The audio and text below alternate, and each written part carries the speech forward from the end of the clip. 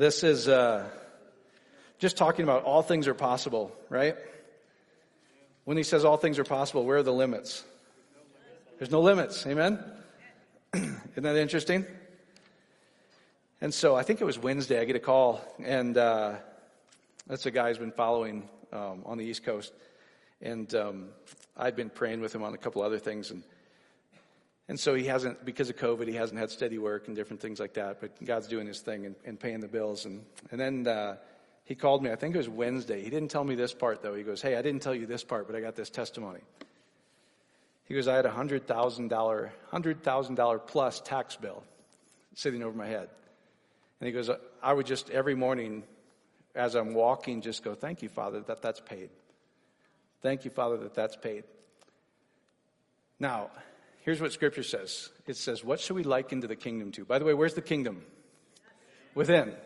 So, the kingdom does not come by observation, meaning you can't see it, right? It's the secret place. It's all those, we were just talking about that. The secret place, all these scriptures, all these references are something to deal with you. It's inside all of those stories. So anyway, he goes, I just kept seeing it as if it was done, seeing it as if it's done. And he says, what should we liken the kingdom to? It's like the garden, and we can plant seeds, right? And then he says, we know not how, but we go to sleep, right? We just go to sleep.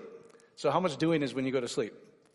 That's why I'm not big on the all-day prayer meetings and tonguing, and I'm just like, go to sleep. Read your book, right? It says, go to sleep. And we know not how, but you'll see it. First the blade, then the ear, then the full corn. But you will receive the harvest. So he goes and he interviews for this sales position he's going to take. So he's going for a job interview. And the guy goes, so he's telling him his situation. He tells him the whole truth, everything going on. And he goes, you know what? I got a great tax attorney. I'm going to settle this debt with you. And I'll pay it all. Now, how's that? Is that cool or is that cool? Now, what a weird place to get it, right? You're going for a job interview, and he goes, you know what? I just feel like I'm supposed to take care of this for you. And he took care of it. Amen? So when he sees it, so here's what I'm trying to get across to you. What you and the Father are how many? There's one. There's one. Do we believe it? Hopefully. That's what I'm trying to get across to you. Because of separation theology, we really have a hard time with that. What do you mean we're one? Well, the kingdom's in you. Know ye not that you're the temple? So all the temple stories, all the Ark of the Covenant, all those different stories are written about who? You, right? It's written about you. Now, some of them going, well, it's written about Jesus. But Jesus says, yeah, but you're a joint heir with me. It's written about me. You and I are one, so it's really written about you. It's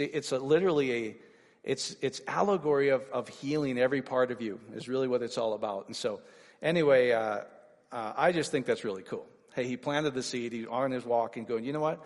I decided that this is what my life's going to be. I can see myself without that debt hanging over my head, and I don't have to figure out how it's going to get done, because the minute I've asked for it, he says, you have it. Amen? So if I have it, I can't be trying to figure out how it's going to happen. Either do I have it or I don't have it. Does that help you guys? So if you're wondering what's going wrong, then you don't have it. Keep your eyes on you have it, because before you've even asked, you have it. This is the confidence that we have in him. We ask anything, we have it. Amen? So if we keep our eyes on we have it, the end result, then it works. Follow me? And you can't do it wrong, because we would all say this, and we'll cover this more with scriptures to back it up. But we're digging into some Hebrew too on Yud Hey Vav Hey. That should excite some of you guys. In fact, I'm doing this will be interesting. I'm doing some Indian mystics tomorrow morning, a podcast on the Hebrew, because they're like, man, we believe all this stuff. Isn't that interesting? So I go, well, the Bible does too. It's a pretty fascinating thing. So anyway, is that a cool testimony? I've got more, but I want Ashley to share a couple things. So let's see. There's a mic here. This is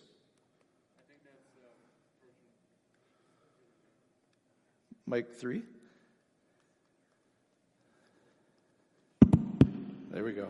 Whatever you want to share. So some of you guys don't, Ashley's part of the prayer team, and we just get some wild stuff, don't we? Yeah. And it always works. Great. So whatever she wants to share, I knew you had something personal for some people here too. So anyway, this is Ashley. So I have a testimony, and then I have a couple things that have kind of come to me that I want to share with everybody. So over Labor Day weekend, I was in California. Got to go to San Diego with some girlfriends and kind of was interesting how it all worked out. I was there for work anyway. They were going down to San Diego, and it was really important that I was there. God just worked it out, and I've been experiencing some pretty cool spiritual sight, and it's kind of strange, and so I'm just going with it. And it was a weekend of healing for the girls I was there with, and had a few messages that I shared, and it resonated. But there was one girl with us, and I could just tell I could feel her despair and hopelessness. And so one night, we were ready for dinner kind of early. The rest of the girls were getting ready, and so I said, hey, why don't we go grab a dinner or drink before dinner? So just gave me an opportunity to talk to her, and I said, I see that you're super hopeless right now. You're just debilitated, hopeless. And there's a lot of things you've been asking for, and you're just frustrated. And she just cried because she's just in that spot right now. And I just got the strong impression that I shouldn't try to give her a word of encouragement, because I think sometimes when we're in that position, that can feel diluted a little bit. And so what I said was, I'm not going to try to give you a message that is not genuine, and I understand where you're at, and I understand that hope deferred makes the heart sick. And so I said, well, for whatever it means to you, I will pray for you, and I will pray for you with my group. So we did. She's out of work right now because COVID has hit her industry pretty hard, and she's kind of lonely. And so Jen in our group said, hey, I see her getting a call from an industry colleague that gives her an opportunity. And Mike was like, California, I feel like something California. I was like, well, we had this conversation in San Diego, so maybe that was part of it. So I saw her last night, actually, and she said, I wanted to tell you this in person. 2 minutes after you texted me, I got a call from an industry colleague, and I've applied for a position out of San Francisco. So that was so great. We were just so excited for her. But I really feel like right now there are either people online or here that are experiencing that same debilitating hopelessness. And just want to encourage you not to give in to that. That's a really hard cycle. Just spirals right down. And so if you need prayer, please contact Mike, or you can come talk to me. But it's going to get better. I feel like specifically somebody who's remodeling their kitchen right now is dealing with that. There could be multiple people dealing with that. And the other thing I was going to share, darn it, I'm nervous, so I forgot.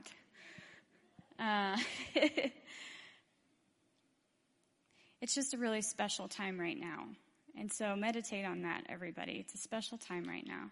I think for me, and I think for everybody else, there's something going on. And if you're trying to come out of that state of being bummed out, try to just think of, man, what would it feel like if whatever you wanted happened? Like, oh, isn't it so wonderful? Just dwell in that place. So if I think of the other one, I'll say it. Sorry.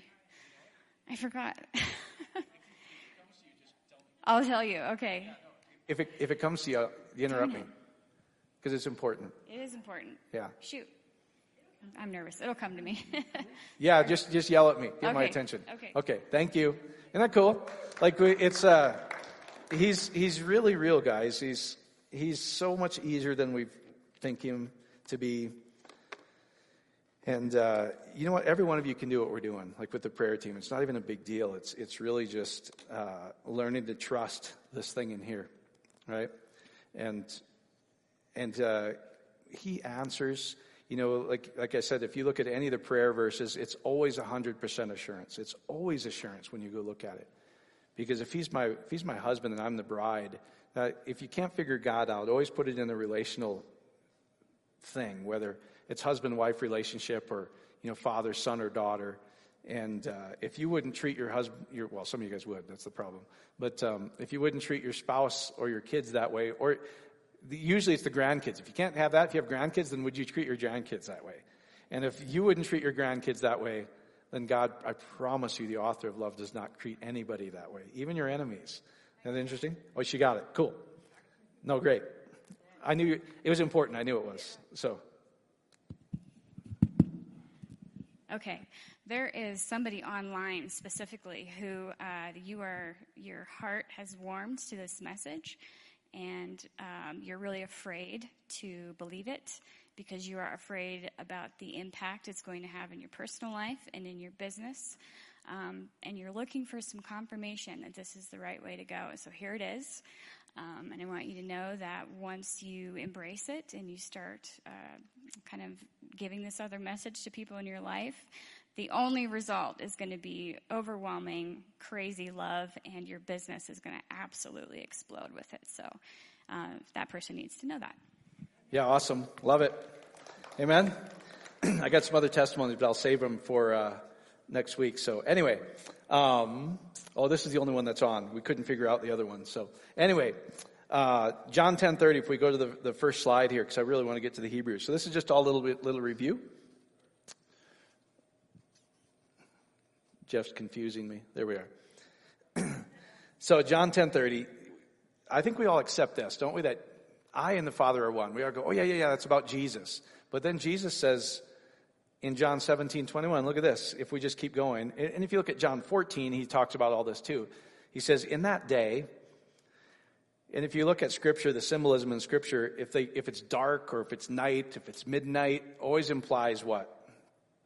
You can't see, right? Nicodemus comes when? At night. He comes in darkness. He can't see. So anytime you see morning star, the day, the bright, everything, it's like, oh, I got revelation. I can see. You know, Saul is killing Christians in the name of God in one sentence. And then he sees a great light, and the light causes the scales to come off his eyes so he can see. Amen? And what did he see? Specifically, the Gentiles are in. Right? He was going, no, these guys are out. And you mean not only the people that believe in Jesus are in, but the Gentiles are in? Holy smokes, that's a different deal. So he says, in that day, you're going to realize I'm in you, you're in me, and we're one. And then if you get to John 17, it says that they all may be one. So Jesus is praying. He says, and that they all may be one, as you, Father, are in me and I in you. So his oneness he describes as I'm in you, you in me. Everybody good so far? If you just follow that. So he says, we are one, as you, Father, are in me, and I in you, that they also may be one in us. Not two, right? That the world may believe that you sent me. And the glory, how much glory does God have? A lot, right? So what's really interesting, if you, when Jesus goes into the temple, and he cleanses the temple of unequal weights. A lot of people think the story is about them selling birds and all this stuff, you know, because they're selling doves, and depending on how rich you were is the sacrifice you had to buy. So if you were poor, you got some doves, some little birds, right? But if you were wealthy, you had to get an ox, and, you know, so there's this equal scales. But if you really look at righteousness, Zedek, Melchizedek, Melchi is king, Zedek is equal weights. So when you look at righteousness, it's literally this thing. So the weight of God, his glory, his weightiness, and you are what weight? He's the king of equal weights. He goes, I'm cleansing the temple of any idea that you're less weighty than me, is what that whole story is about. Amen? And then he comes back out and he curses the fig tree. And we don't need to get into all that. You guys heard me teach all that. But when you see the fig tree introduced, Adam and Eve were trying to do what with the fig leaves? Cover themselves. They're trying to do their own work. They're trying to do something that they can't do. And they said, we're naked. And what was God's response? Who told you that? Isn't it interesting? So that's my question to all of you guys is, who told you that stuff? So anyway, you had to learn everything bad in Sunday school. You're born in perfection. You literally have to learn this stuff to not be in perfection, which is really interesting. So anyway, that's what that equal weights is about. That his glory, his doxa, his weightiness is your weight. I hate unequal weights. I hate what you guys are teaching in that temple. Amen? And so he is the king of equal weights. You're weighty with him. So this is what this is saying. It says, they also may be one in us, that the world may believe that you sent me. And the glory which you gave me, I have given them. That they may be one just as we are one. I and them, you and me, that they may be what? Perfect in one. You may be perfect in one. Not you can be, not you can try to, you are. Amen? So if you're in him and he's in you and you're one, how perfect are you? Now, did he give you a 1/8 glory or did he give you his glory? See, because of separation, that's what I'm trying to really get people to understand is this will really help in prayer when you get it. If Jesus walked in today and said, hey, you're healed, how excited would you be? You haven't made the connection that you and he are one. You can decide to say that to yourself at any time. Because if Jesus said it, we would all go, oh yeah, all creation would move and respond to that. You haven't realized that he's given you his glory. He's given you his oneness. Amen? Not two, one. So, we think that Christ is somehow bigger than us. We think that God is somehow bigger than us. We think that situations are bigger than us. But he says there's one Spirit, there's one God, and you're one with me. Amen?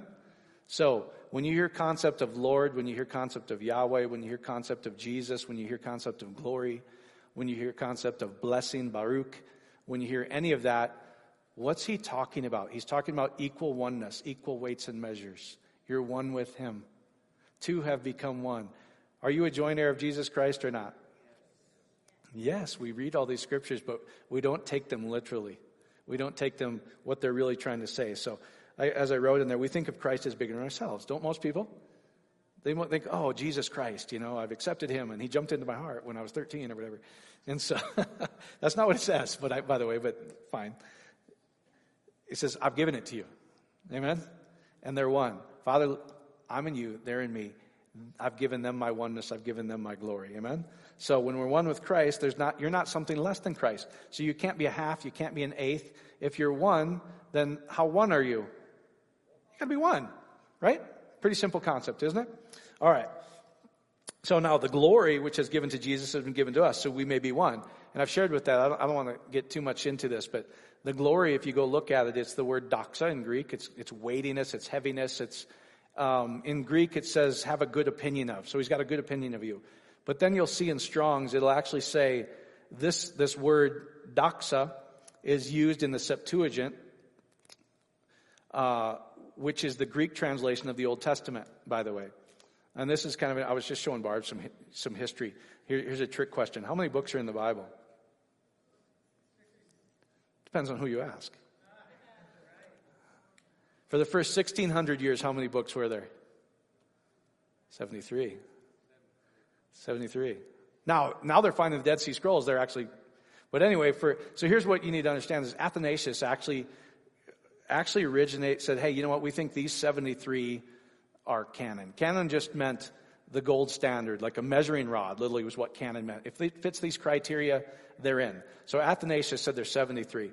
Then Gregory of Nazianzus, the Second Ecumenical Council under Constantine, in 381 and 382, right there, you can go look. They approved the 73 books. Amen? And it was in every Bible for the first 1,600 years. And then Martin Luther didn't like 7 of them. So he put them in an appendix. They called the Apocrypha. The Protestants called them Apocrypha. It's still in the Eastern Orthodox Bibles, the original ones, and it's still in the Catholic Bibles. But it's not in ours. But for 1,600 years it was in ours. Wouldn't you be interested in what they say? If they were that scandalous that they had to take them out? It's a lot of this stuff. It's pretty fascinating stuff. So anyway, so they just put them in an appendix that says, yeah, these are books that we can read, but it's not really canon. And then in 1800, they just canceled it.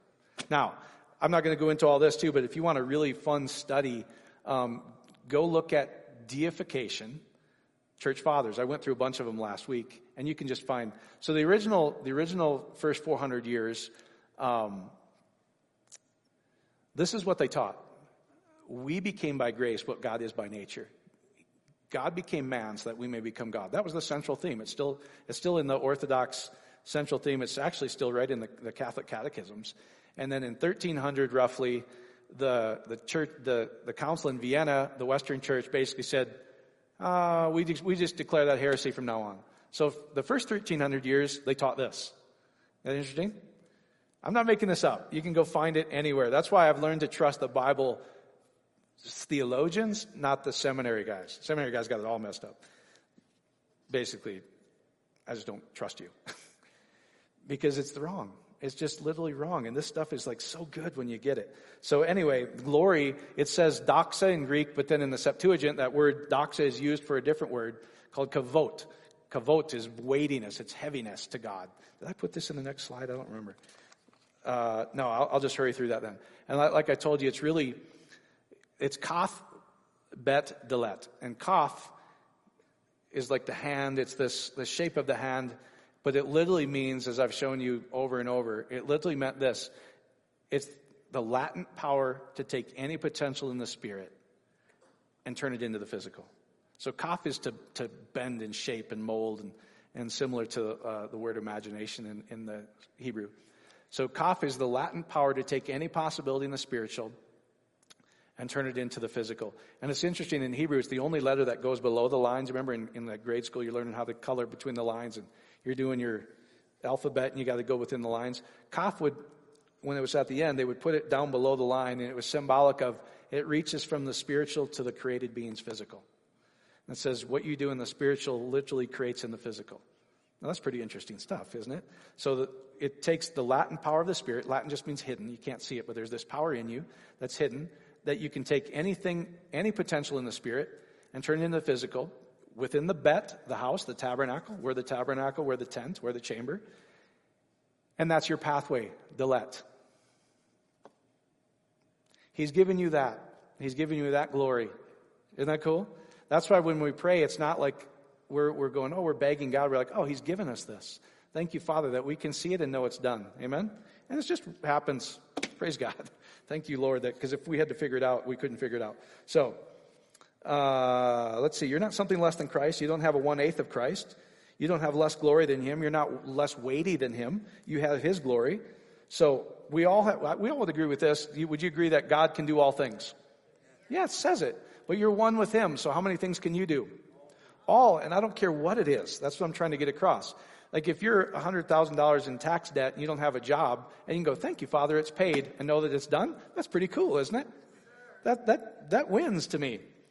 That's now you're no longer earthly. Like Bishop Oyedepo would always tell me, he's like, Mike, you've lived among the humans too long, you've forgotten who you are. And that's what I would say with Christianity. You've forgotten who you are. You don't know you're one. He's given you His glory. Two have become one. This mystery of Christ in the church is what Paul says in Ephesians.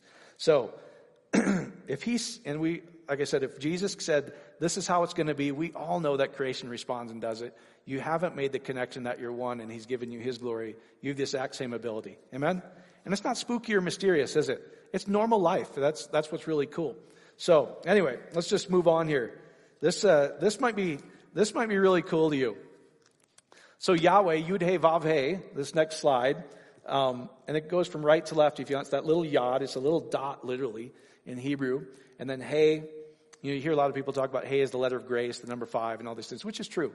But we'll dig into a little bit deeper what grace means. And then Vav is a nail or a connector, and then another He, which is pretty interesting. But so think about how scandalous this would be if you were a Jew, and they thought Yud He Vav He was so sacred, they would get a new pen, they would dip it in new ink, but they wouldn't write the whole thing out because it was too holy.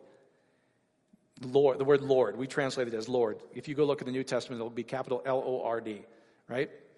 But in Hebrew, it's Yud He Vav He, Yahweh. So think about this, that all of a sudden Jesus comes on the scene and goes, hey, that God that you think is so holy, that you don't even dare write its name because it's so holy, you're one with it.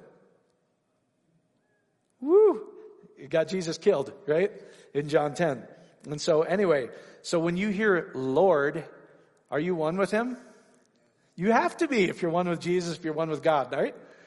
I'm just trying to get your mind to expand a little bit what the scriptures actually say. So anyway, Proverbs 3, trust in Yahweh, Lord, it's Yud He Vav He, with all your heart. If you go look up that word heart in the Hebrew, it'll say your inner man, your mind, or your heart.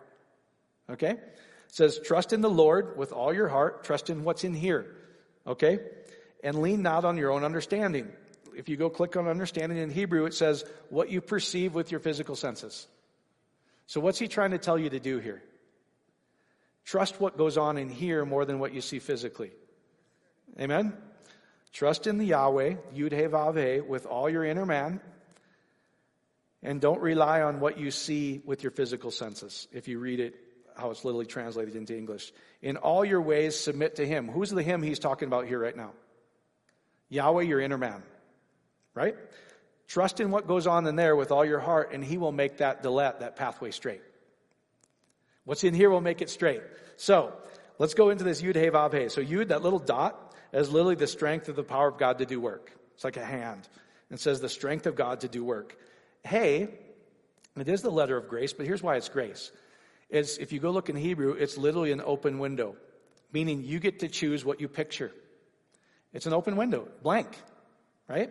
So, and if you go look at it, it literally, there's all kinds of really cool descriptions of hay, but what it is, it literally says you get to choose what you view there, and whatever you view there, it's a symbolic of God's creative prayer to make what you see into physical reality. That's hay. Now that sounds like grace, doesn't it? That all creation responds to me, so I don't have to do the work. Doesn't that sound like grace? That's pretty impressive, isn't it? In fact, if you read, I was reading a lot of the mystics, the early church spiritual guys, and this is the kind of stuff they would say. They would go, and we see this with Paul and Silas in jail and different things. So they would talk like this. They go, throw us in jail and throw away the key. You can't stop us from doing this. We'll soon be on the street. Bad to the bone to me. I love this stuff. Right now we're like, oh, you got sentenced to this many years in jail. Those guys were like, you can't keep us from this Latin power in this. If we see ourselves on the street, I don't care what the sentence is. I don't care what the thing is. You can throw away the key and never let us out. We will show up on the street. Does it happen? Is it in Scripture? That's early church. Isn't it different today? So different today. Jeez. Now we're like, don't do this, don't eat that, don't drink this, don't touch that, don't watch this. Good Lord. That is not the gospel. That is not what it was about. So, hay was literally, you get to choose. Does this sound like I've set before you life and death? So choose life. It goes better. So then Vav is really interesting. Vav is a nail or a connector. And literally it connects if you go look at it, it says it connects the abundance from above to below, the created creatures below. Where the heavens reach the earth, it's Yaakov, Jacob, the Vav. Within you is where heaven meets earth. That was the Vav. You starting to get something about Yud Hey Vav Hey already? It's pretty interesting. So then Hey is an open window, God's creative power. No, what's really cool is if you take those last three letters, Hava, Hey Vav Hey, and I wrote on there, it's Strong's 1934, to become, be, come to pass, or I am. Whoa. When Moses is talking about, hey, when people ask, who sent me? What is God's response? I am that I am. That'll be my name forever. Holy smokes.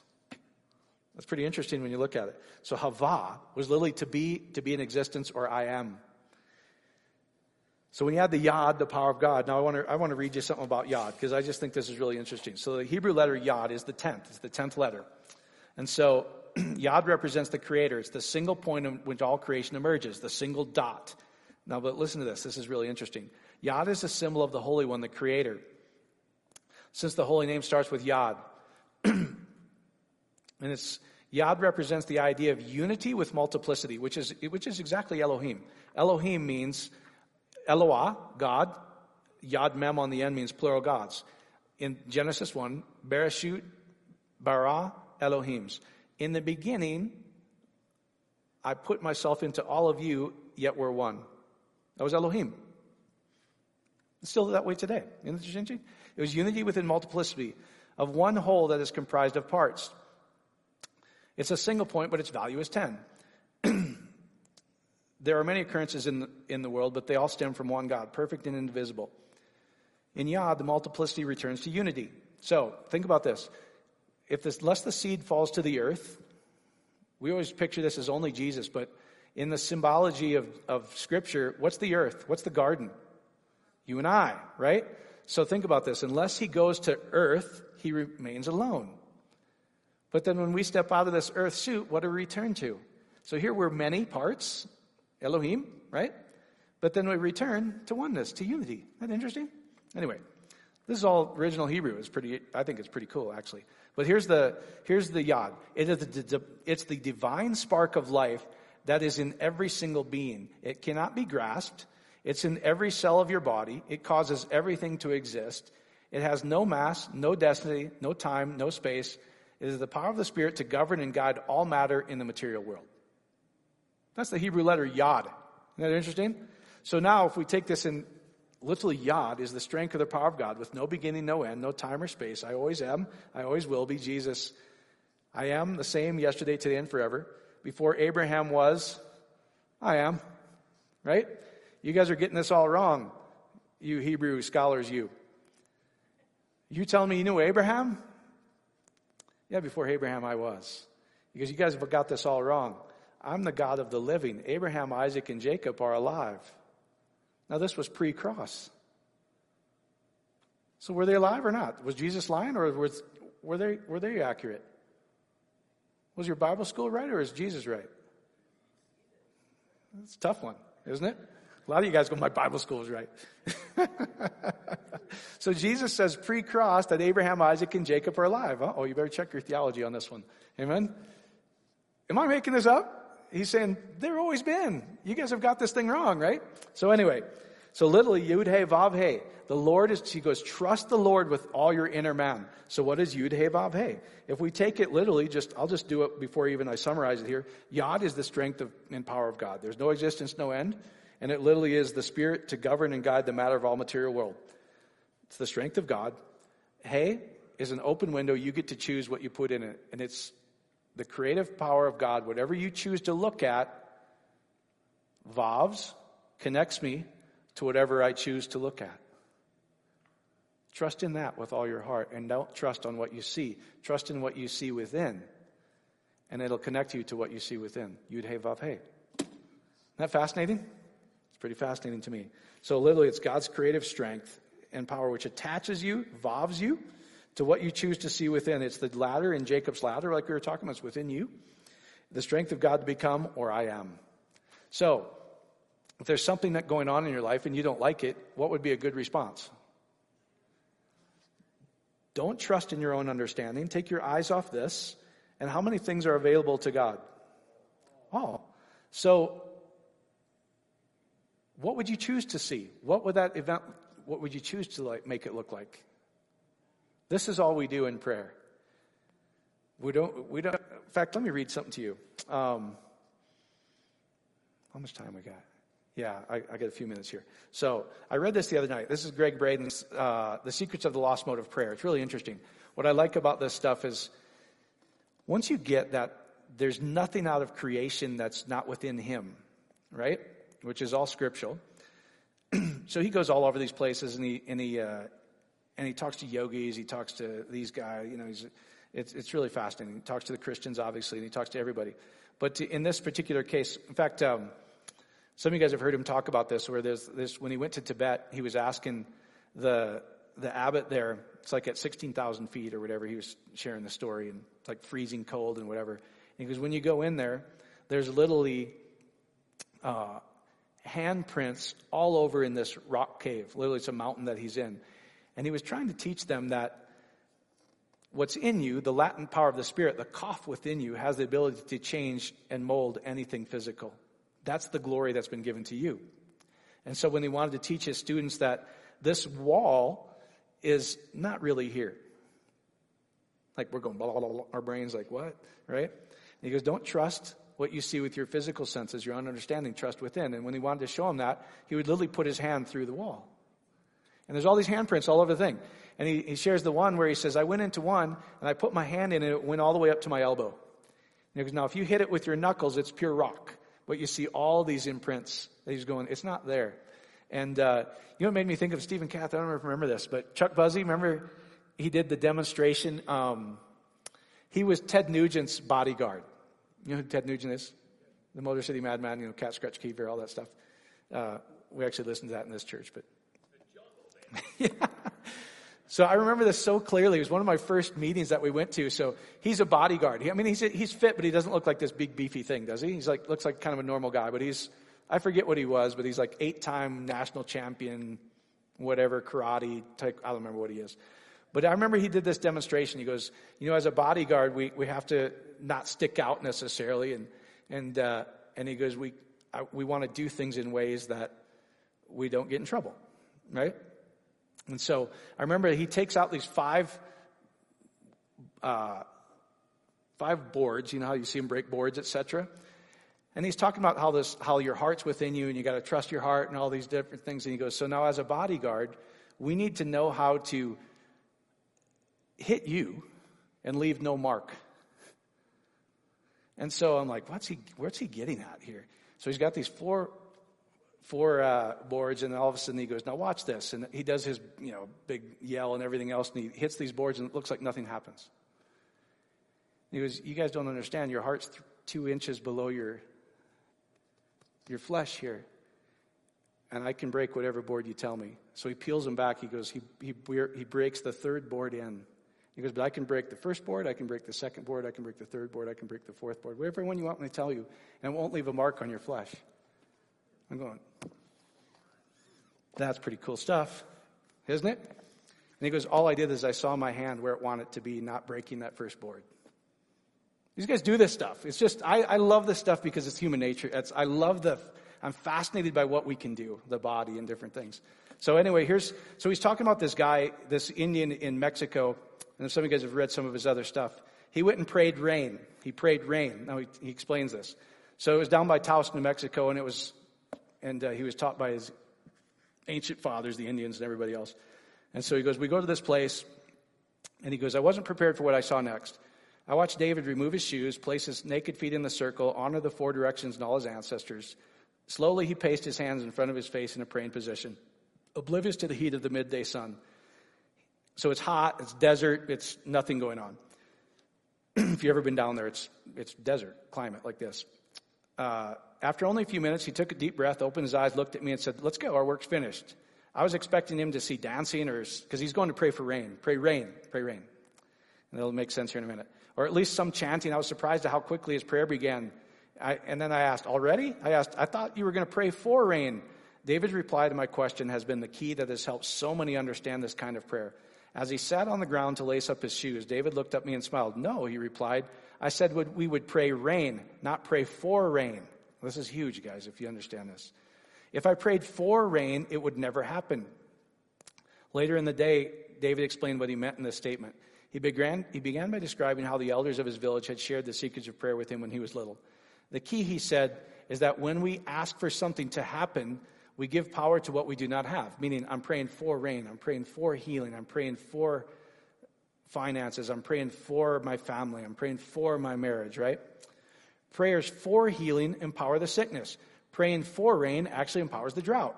Continually to ask for things only gives more power to the idea that you don't have them. Amen? I think about David's words often and what they could mean in our lives today. If we pray for world peace, for example, we're actually feeding a tremendous anger towards those who lead us in war, or even war itself. We are inadvertently fueling the very conditions that lead to the opposite of peace. With half the world's nations now engaged in armed conflict, I often wonder what role millions of well-intentioned prayers for peace each day may be playing, and how a slight shift in perspective would change everything. Looking back at David, I asked, if you didn't pray for rain, then what did you do? He simply replied, I began to have the feeling of what rain feels like. I felt the feeling of rain on my body, what it feels like to stand with my feet in the mud of our village plaza, because there's been so much rain. I smelled the smell of rain on the earthen walls in our village and felt what it feels like to walk through a field of corn chest high, because there's been so much rain.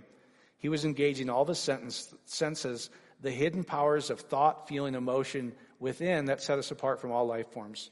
Research has shown that it's precisely this qualitude of gratitude and appreciation that I already have it that releases the life-affirming chemistry of powerful hormones, strengthens our bodies and our immune systems. It's these chemicals that change within us that quantum effects carry beyond our bodies. Whatever you're thinking of, rather than asking for it, feel it as though it's real, as if it's already happened. Breathe deeply. Feel the fullness of your prayer fulfilled in every detail and every way. Now listen to this. Now feel the gratitude for what your life is like if that prayer was already answered. How would you feel? That's why we always ask, how do you feel? What would it feel like? If Jesus walked in and said, hey, that 100,000 plus debt, it's gone. How would you feel? So because I would just feel that every time I'm going on a walk. With no job. Right? And it happened. Faster than you trying to pay it off. Right? You not having to pay it and somebody paying it off, is that faster than you trying to pay it off? In this case, it was faster, right?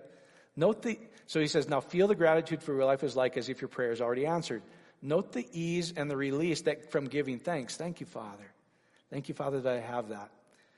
From giving thanks rather than the longing and yearning that comes from asking God for help. It makes you feel helpless. The subtle difference between the ease and longing is the power that sets asking apart from receiving. Amen? Does that help you? Believe you have received it, past tense, aorist tense is what it says in Greek, and you will. You have received it. So he was experiencing the rain. He says, if there's not a cloud in the sky, 30 minutes later it starts to pour. Our work's done here, he said. Amen? Now, do we see this in Scripture? He says, yeah. He says, think about James in these different books. He says, even though he had like passions as us, is what he's talking about prayer. He said, meaning he's got all crazy emotions and doubts and fears just like us. Yet he asked for the sun not to happen. And what happened? He stopped it.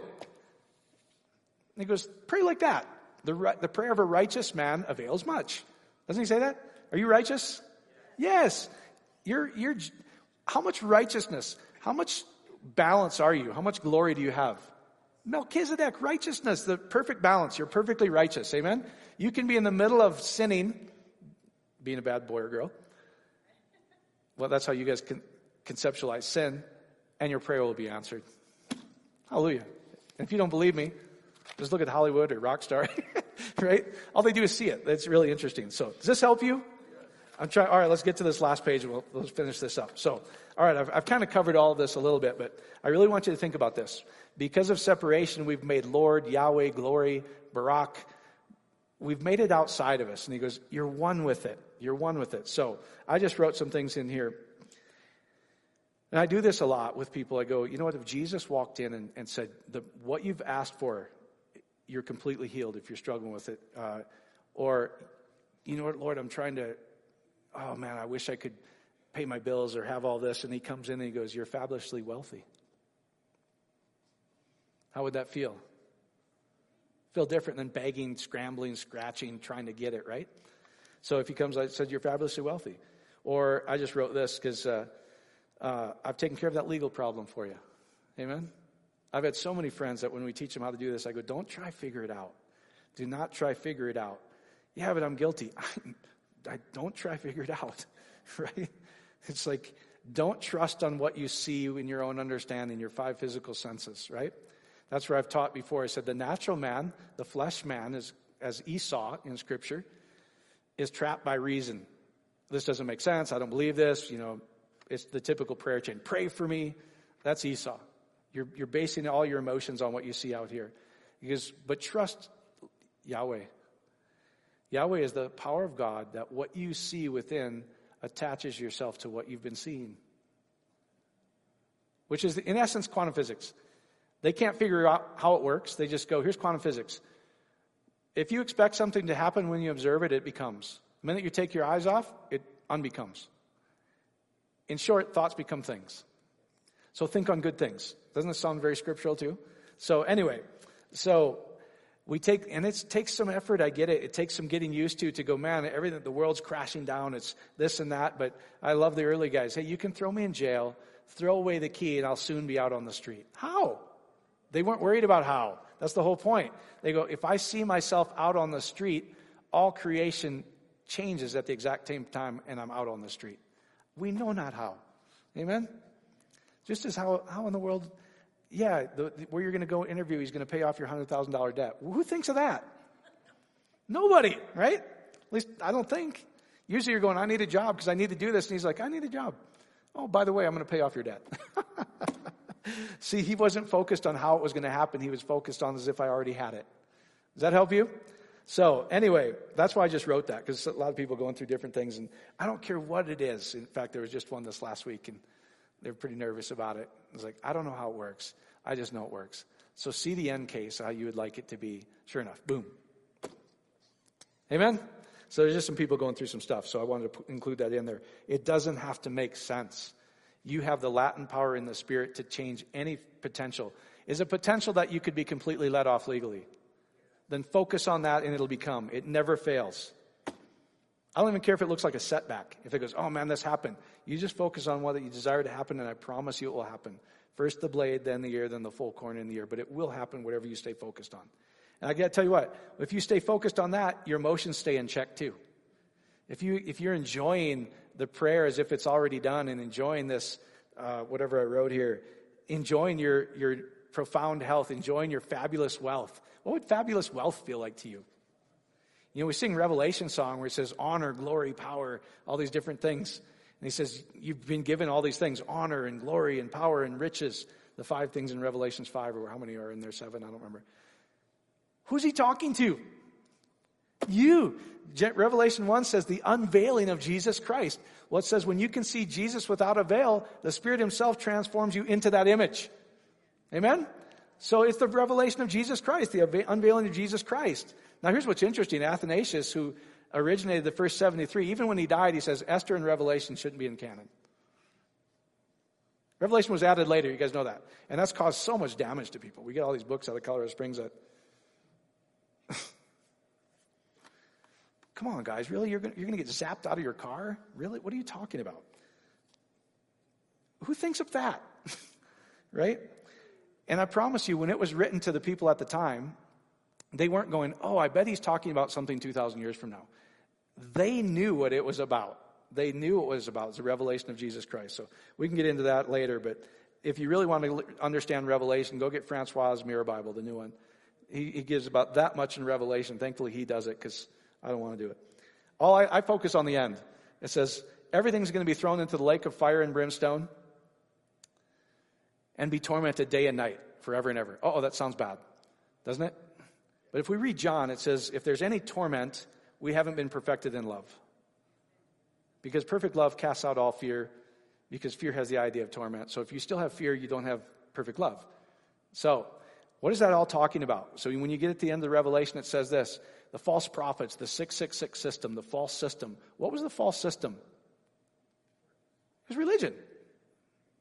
That's what he's talking about, the false prophet. All you guys are thieves. You're stealing from people what's already theirs by birth. You're making them earn what's theirs for free. So he says this, he says, the false prophet, everything bad is thrown into the lake of pure. It's the Greek word pure, where if you go look at it, we've given the devil fire, right? But who's got the refining fire? Jesus is what it says. So to a Hebrew, the fire was always something that purifies. And it literally says that. When you look in the Greek, it says, everything bad is going to be thrown into the lake of purification. It's the Greek word pure. And it literally says, whatever it touches, it transforms itself into the same image. Well, if it's the purity of God, here's what Paul says. When you see him face to face, the Spirit himself transforms you into the same image. The same language is carried into Revelation. So all this false stuff, all this negative stuff is thrown into the lake of purification. And it's literally God himself. So if it's thrown into God himself, and the definition is it purifies and turns into whatever it touches, what is anything false being turned into? Truth, God, love, right? And brimstone, this is a bad one. Sodom and Gomorrah. Go look at it. Brimstone. It says theon. Anybody know what theon is? Theos, which is translated as Kyrios in Greek, the Supreme Lord. So it's thrown into the fire of purification, which transforms anything it touches into itself, the Spirit. And theon, God's presence. Brimstone. It says incense, divine incense that purifies. Holy smokes. Okay, we're getting somewhere, right? But this torment day and night, that sounds really bad. Okay, let's look at it. Torment. From the root basanos, a touchstone to test the purity of metals. You getting what it's saying? Anything bad is going to be thrown into God's presence, the fire. Paul says everybody's going to go through the fire. Right? Thank God we're going to go through the fire because it burns up all the chaff, the wood, hay, and the stubble. Anything that can be burned, we're thrown into purification. Anything it touches, it transforms it into itself. The brimstone has a divine purifying effect like incense, and we're going to be tested for purity forever and ever. And then we get to the end, and it says, and the Spirit and the bride say, come, the gates are open forever. Come on in whenever you want, older brother. Isn't that interesting? Man, if people could interpret Revelation, they'd actually get excited. So, but it is the revelation of Jesus. You can't take Revelation and then mess it all up and go, well, the unveiling of Jesus, all through Scripture says, When we are unveiled, our heart will be healed. But it says when you're still preaching the law, what's still there? The veil. As soon as the veil's gone, you mean I didn't have to do all those things in order to be pleasing to God? No, you were by grace. Hallelujah. Amen? All right. So what do you want? Let's finish this in the next 2 minutes. So what do you want? When you realize you and the Father are one, when you realize, do you have the mind of Christ? Christ means what? The anointed one, the Messiah. So you have every thought you have is anointed. Now that gets a little scary. So therefore think good thoughts, because even your negative thoughts that are anointed are going to do what? Come to be. I am that I am, right? Yud He Vav He is that what's in you, it literally becomes what you see. So if your mind is spinning in all these negative things that, well, this could happen, this could happen, this could happen, don't go there. Don't go there. Go, you know what? I choose life. I'm going to choose how I want it to be. And in ways we know not how, we connect the harvest. That's what it says. That's trust in the Lord with all your heart, not what you see with your senses. So when you get that, so the legal case, what would be the best thing to look at? I mean, a dear friend of mine, he was all the attorneys, everything said, you got X amount of months, this is what you're going to get, period. The government's going to make an example out of you. I'm like, bro, I don't know how it works. I just see you free. You guys have heard me talk about this. And so he literally bought a one-way ticket to the sentencing because he thought he was going to go. And he calls me just weeping, just tears of joy. He goes, bro, all I got was a $1,500 fine. I go, I told you, man. Now get out of there before they change their mind. So we got into a little fear all of a sudden. Like, leave, run for us, get out of there, right? Before they come change their mind. And isn't that cool, though? Everybody, his attorney, everybody's going, this is what's going to happen. We know not how. We have the cough within us, the ability the latent power of the Spirit to take any potential. Is a potential to not get any time? Is that a potential? Yeah, all potential. Anything's available, right? So choose that. Does that help you? So could you, like I've shared with you multiple times, like Africa changed me in a good way about who we really are. It was none of it was by grace, but it showed me what was real. And I've showed you that before. Is, here we get all into the medical and that, well, the doctor says, and that lady's up there and she goes, I have my uterus removed but I really want to have a baby. And you guys have heard me say this. It sounds mean if you hear it from a Western mind, like these guys. He goes, do you want a uterus or do you want a baby? Make up your mind. She goes, don't I need both? No. Is it a possibility to have a baby without a uterus? It did. It happened. So he goes, do you want a uterus or do you want a baby? Oh, then I see you with a baby. We saw her 9 months later. That's pretty cool stuff, is it not? That's pretty cool stuff. You don't know who you are. Amen? If Jesus says, I don't care about your uterus, no uterus, but you're going to have a baby, would you get excited? You haven't made the connection that you two are one yet. You can say the exact same thing. Amen? Because my words are like his words. I am a son, and if I'm a son, I carry the same weight as the Father. That was Hebrew. You getting this? So you start to get you excited about prayer? So we take our eyes off here. We lean not on what we see with our physical senses, and we just see within. Amen? Now, here's what's cool. This is where quantum physics is showing this that I think is just really cool. It says anything that's attached. Well, if all creation came out of him, we're all attached. And science proves this over and over and over right now. Einstein's, all these things that Einstein goes, I don't understand it, I just know it happens. And he calls it spooky action at a distance. Meaning this is what's so cool. Ashley and I could look at each other once, and you can go watch all these. The military does a lot of this stuff. They send you 500 miles away.